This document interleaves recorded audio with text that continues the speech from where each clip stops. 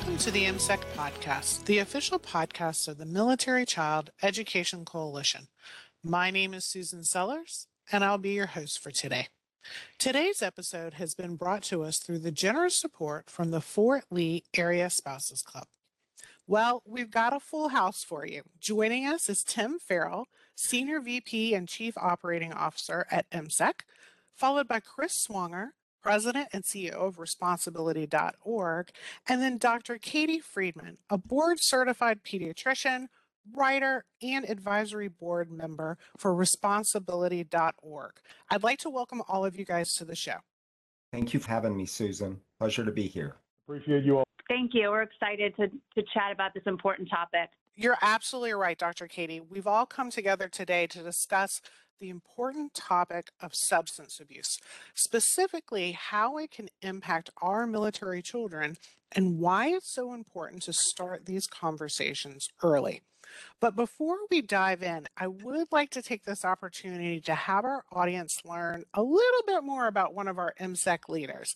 Tim, you joined the MSEC family in early 2021, and this is the first time I've had you on the show. I would love for you to share with our listeners what brought you to the MSEC family. Well, thank you, Susan. And just like it's a pleasure to be part of the team at MSEC, it's a pleasure to finally come on the podcast. Believe me, I wasn't ducking you. There are many more eloquent and much more accomplished people to be on the podcast throughout the military connected education community. And I'm thrilled a little more than a year's time I've been able to digest their wisdom on the podcast. And I'm grateful now to join you on it. In terms of my journey to MSEC, it's been a wonderful little over a year. And after a long military career, I was a 23-year Air Force officer, spent the primary years in that in military policing as an Air Force Security Forces officer, and then chose my second act in the nonprofit space and spent a good deal of that in both local and national military, veteran, and education-related activities, both as a board member and an executive. And when availability matched opportunity for the need at MSEC to come be part of the team and help lead our strategic pivot and transition, I couldn't wait to get started, and it's been a wonderful time here at MSEC, and I'm grateful to work with professionals like you and our entire team at MSEC. Well, we're certainly excited to have you join the family here at MSEC and to bring that vast knowledge.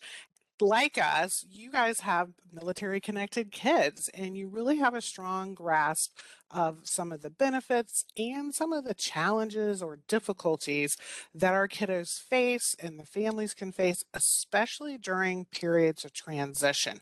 What do you think is important to know when it comes to understanding the military culture? As you said, that I am a military parent, got one kid still in high school. He's a junior at Lee High School in the Northeast Independent School District here in San Antonio, Texas. He's part of the STEM Academy in the NEISD, and he goes to school at Lee and does his extracurriculars at Lee. And then my oldest son is 19 years old, and he's a freshman at St. Mary's University here in San Antonio. And they were active duty military kids, not that long, because I've been retired 11 years now. So they were active duty military kids, Aiden through second grade and Keegan through kindergarten. And I'm grateful for the roots I've been able to put down, my wife and I have been able to put down for them, because that's not the experience that every military family has. The transitions are often, the transitions are sometimes abrupt. But most importantly, those transitions are not obviously the military connected child's choosing. The active duty member or that Guard and Reserve member who serves a long time, it's their choice, and of course their spouse comes along for the ride, but it's not the military connected kid's choice. And those transitions, those separations, military connected students, if the family does an entire K through 12 journey while still on active duty, for instance, for that military child, those school transitions, both within a school district and then, of course, over the PCS time, they could be anywhere from 6 to 9 transitions of schools in a K through 12 journey. And that's not typical, obviously, for the traditional student or the traditional family around the country. It's kind of mind-boggling. But there are over 2 million military-connected kids who are in schools around the country, and they're dealing with, again, issues that are not of their choosing. Family separations, extended deployments, abrupt permanent change of station moves for those families, moving whether across a state, across the country, from the continental United States to overseas, from overseas back to the continental United States. And those are atypical experiences for the traditional student.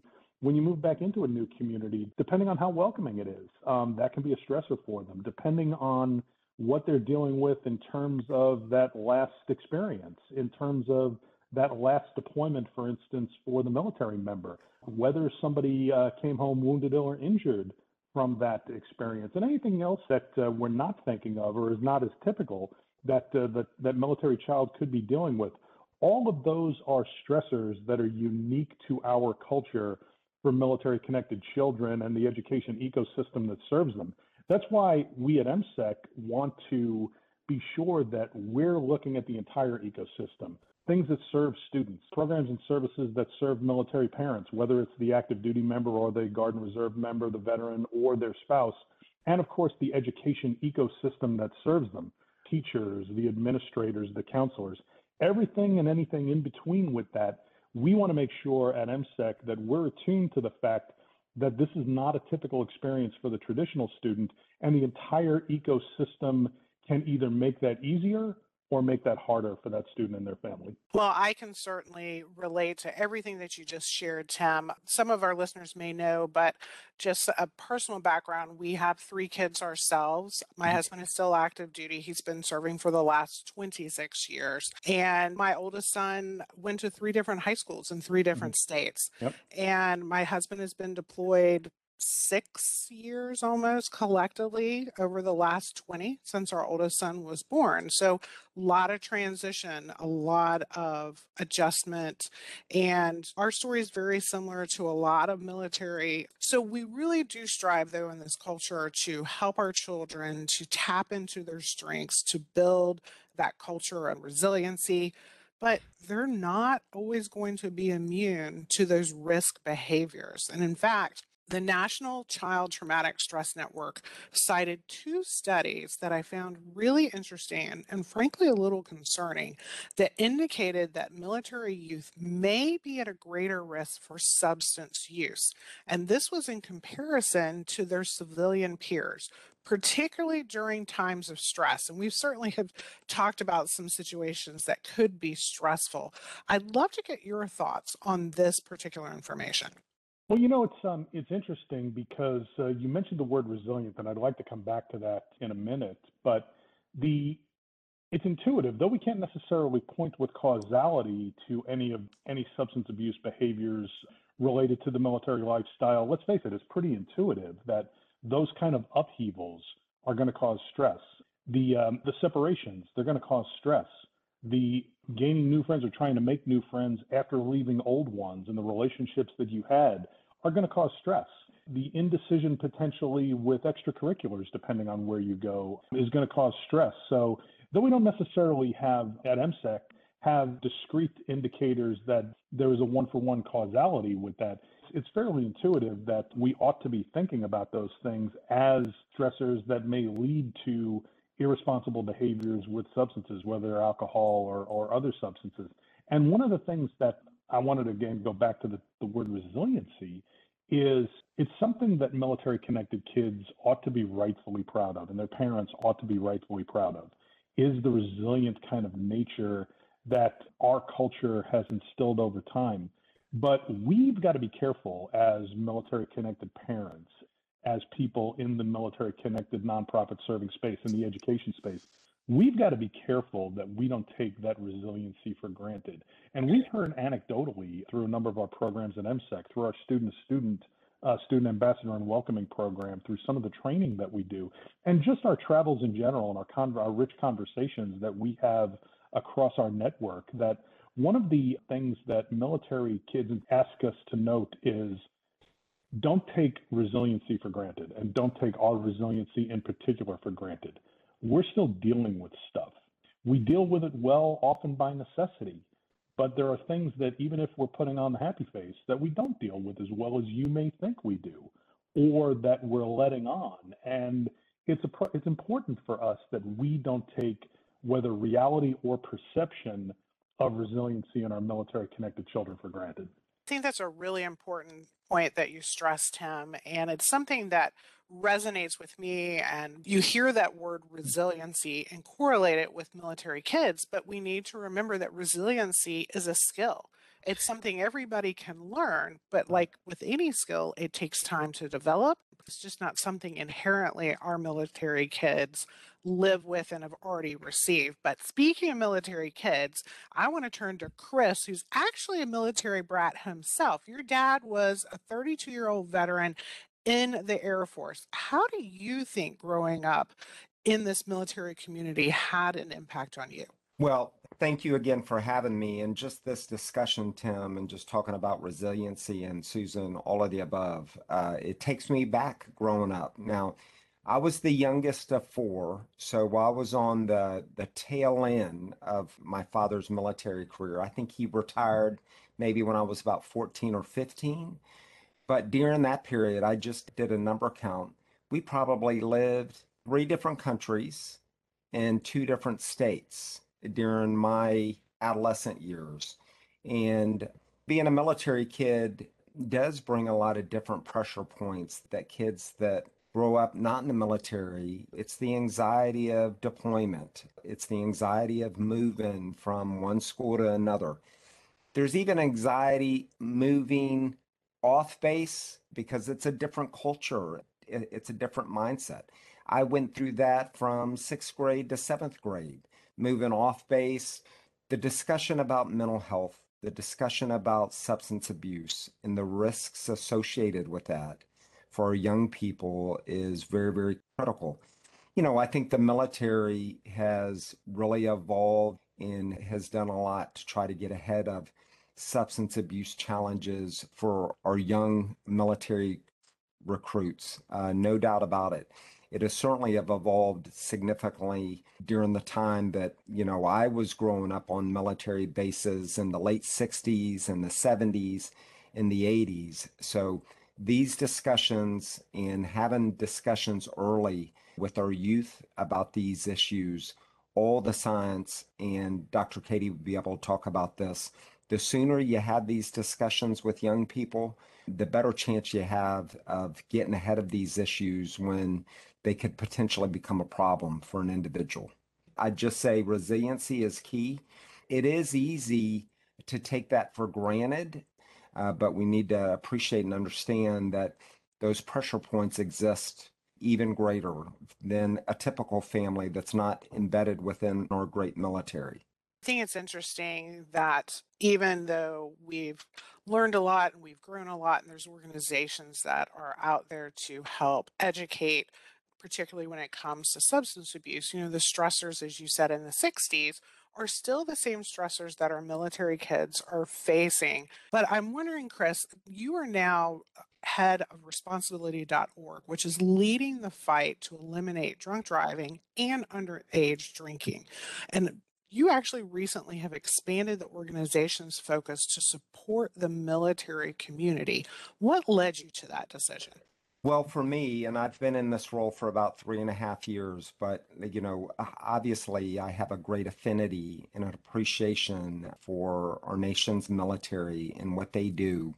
If you put a scale on being a patriot from 1 to 10, I'm a 15 in that regard, in my appreciation for that community because I grew up in it and I've just got a natural affinity to it. So I thought even before I started the job that this was an emerging opportunity because our military does so much for our country.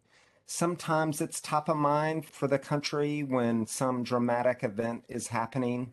I mean, we're living through kind of anxious, uncertain times as we speak with the geopolitical uncertainties that we're all navigating. But because of responsibility.org and the programs that it develops, and it's all really based on science, I just thought there was a real opportunity to play a supportive role with our military community and our military families. And, I saw firsthand, I very lucky growing up with great parents and great role models and parents. But even then, I mean, the era was different back in the 60s and 70s.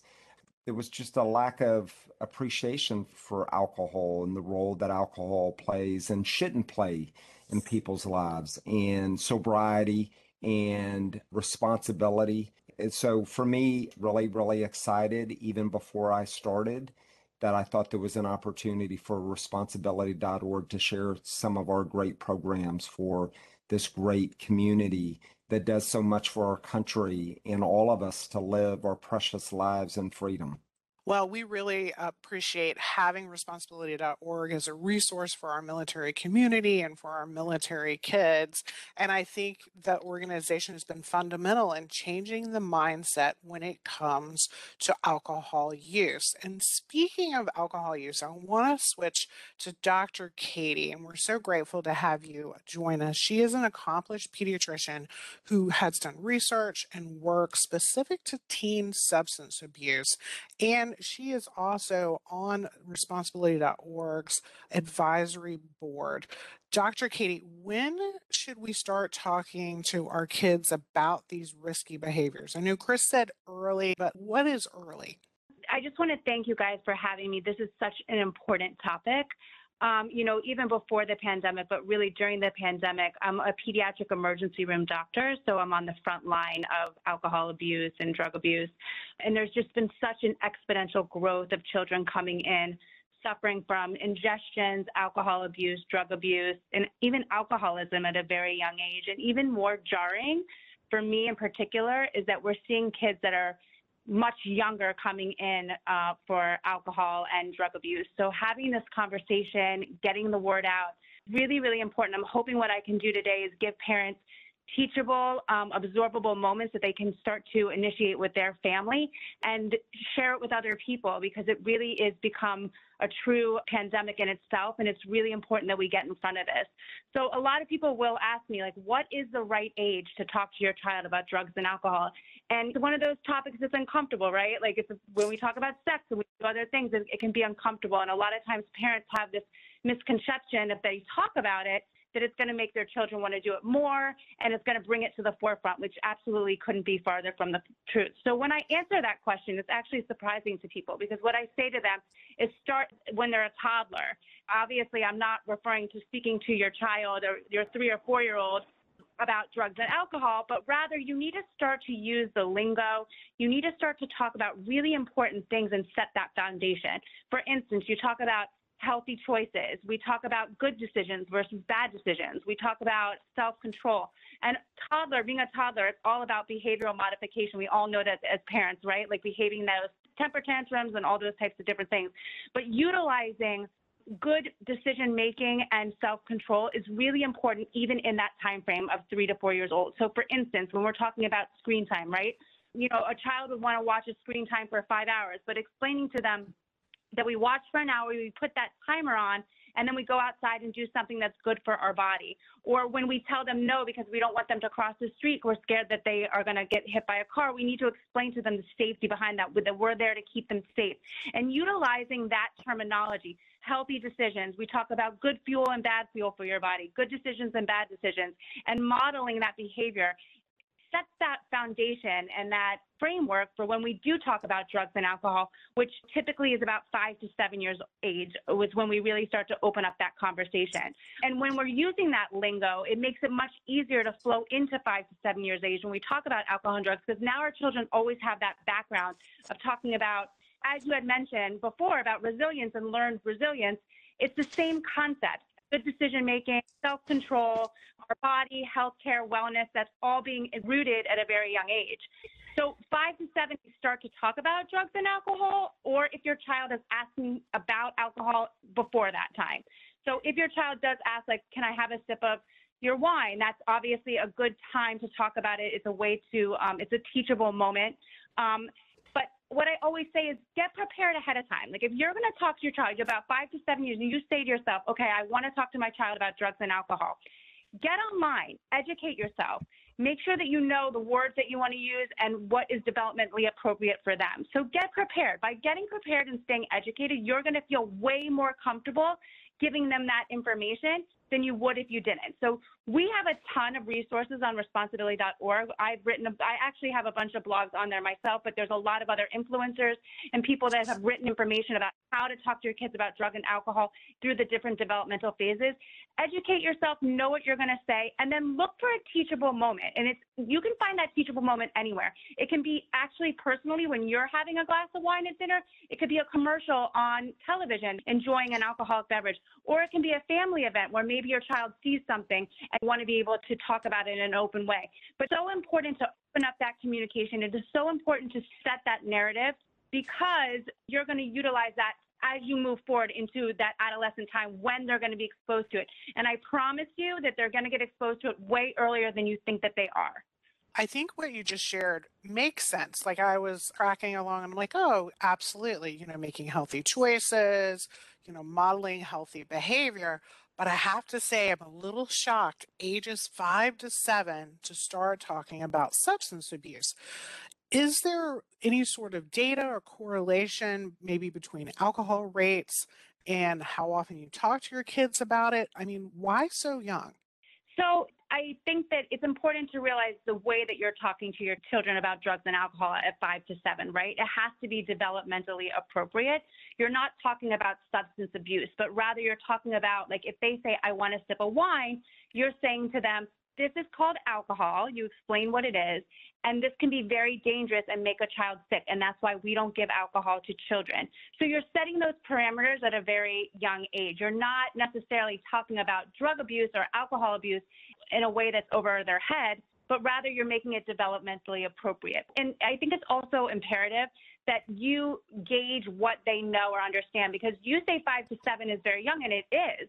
But you'll be surprised with what our children are absorbing in today's youth, that they might already know about it and they might already have some information on it. So if you ask them, like, what is this glass of wine or what is alcohol, you might be surprised that they already know a little bit about it. And then when they do tell you what they know about it, then of course you can elaborate and help them navigate that in a way that's healthy and answer the questions that are age appropriate and developmentally appropriate for their age group. And I would jump in on this just with Dr. Katie. I mean, modeling behaviors, right? So if you're over serving yourself in front of your 5, 6, 7-year-old, they're going to recognize that and notice that, right? And that's going to spark curiosity, right? So a component of it, in addition to talking to them, even at a young age, on the real serious stuff, and modeling your behavior is critical, because ultimately, and we all know this, young people are ultimately practice what their mom and dads do or what they see at the family picnic. Modeling your behavior is first starting point, number one, and then talking to them about it, right? What does alcohol do to a developing brain? And it can make you sick and so forth. So great point, Dr. Katie. We do a lot of work on responsibility.org with our messaging as far as, everybody's entitled, especially, as parents, we have a lot of stress, and to unwind and have a glass of wine or to have that alcoholic beverage. It's not about that. It's not that judgment, but rather what is the messaging that you're sending to your child, right? So it's very important that if you are going to have a glass of wine or you are going to have an alcoholic drink, that maybe you are aware, that you're very aware of the message that you're sending. So for instance, if you want one, maybe you call your husband ahead of time and you have them pour it at dinner so that you're enjoying a nice glass of wine with your meal. Or you always want to refrain from saying things like, give me a second, I've had a really bad day, I need a glass of wine, or I need some space, I need to have a drink first. Those types of messaging, that type of communication with your child is basically telling them that you are associating your stress, or the way that you're taking away your stress, is with alcohol. And that relationship is a dangerous relationship.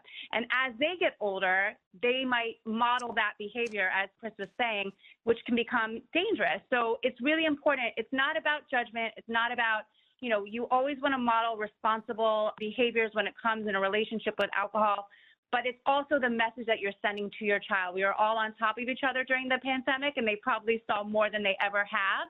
And they're also under more stress than they've ever been. So it's imperative that when you have a nice glass of wine or you have an alcoholic beverage, that you are aware, that you're environmentally aware of what that message is sending, and just make sure that it's not the message of, I'm under a lot of stress and I need this alcoholic beverage to make it better. Dr. Katie, you mentioned parents quite a bit and how they have an impact on their kids. I'd really love for you to elaborate on that. How are parents the biggest influencer when it comes to kids and making their decisions? This is such a great question. And probably if you take away anything from this podcast, this is one of the most important take home points, in my opinion. From infancy, toddler into school age kids, elementary school, you are, as a parent, their biggest influence. You are their hero. They model their behavior after you. You solve their problems. They learn their lessons from you. You are their epicenter. They really absorb. They want your love. They want your support, and they want so badly to learn and to model themselves and to be like you. And as much as we hope and we wish that that stays forever, it unfortunately does not. And right around the age of like somewhere between 11 to 13, a child's primary source of influence becomes their friends. So you really need and should and be motivated to take advantage of that captivated audience, of that time frame when your child's really listening to you. You want to build that foundation of trust and education when you're the person that they're looking to for advice. Because what I can tell you is that in the ER, when I see these kids that come in at 10 and 13 and parents haven't spoken to them about drugs and alcohol, they are getting educated through friends and school. You want to create your own narrative for your child. You want to introduce and explain to them what drugs and alcohol is, how to avoid peer pressure, like role play with them, put them in situations, discuss about good and bad decisions, and really give them the tools that they need as they advance and as they become exposed to drugs and alcohol in that phase where, unfortunately, you do not become their main influence. Thank you, Dr. Katie. Look, responsibility.org's got a program titled Responsibility Starts With Me. And it does start with the parents. The parents are the number one influencer for young kids. I've got a 13-year-old and 16-year-old boys. And, I'm in the thick of that teenage peer pressure age. But early on, my wife and I started talking to our boys about alcohol and the issues associated with underage drinking and so forth to help educate them, because we all know they'll grow up to that peer pressure age. So that's why it is so critical to have these conversations, because whether or not you realize it at the time or not, but it is resonating with them and they will retain it. So it's very, very critical. Dr. Katie's talking about even at as early at the age of 5 to 7, when they're getting to 9, 10, 11, you got to continue those conversations all throughout their adolescent years. So you are well prepared when they get into the teenage peer pressure years as well. So responsibility does start with me. It starts with the parents and how you model that behavior and how you talk to your kids and about the risks associated with underage drinking and what it does to the developing brain and what it could do to their overall mental health and health. It's going to resonate when they go up to teenage age. Well, I think everybody brings up some really important information today. And Dr. Katie, I want to thank you so much for your expertise on this topic and the tangible advice parents can consider. So, Chris, responsibility.org has developed resources that really can assist parents in talking to their kids of all ages, because as we agree, these conversations are continual. They're lifetime conversations, not just to have once. What is maybe one of your favorites on the website, or one that you really think should be highlighted today on the podcast? Great question. Ask, Listen, and Learn. www.asklistenlearn.org. It is a resource and a guide for parents, school counselors, to help them talk to young people about beverage alcohol and substance abuse. It's a guide. It's a great tool that is ready available that you can access on the website. And it helps. As Dr. Katie was talking about, when you embark on these conversations early on, it's like talking to your young kids about sex or beverage alcohol. It's not naturally intuitive to talk to them about that stuff, right? So the Ask, Listen, and Learn program can give parents a great tool and guide so you can have that continuing ongoing conversation with your beautiful children. I really appreciate you guys coming on today. I've learned a lot. Frankly, you've given me some pause, some things to think about. I'm sure I've been guilty of making a statement of, I need a glass of wine instead of, I want a glass of wine. So when parents are armed with the right information, I really think they can truly feel then empowered to act.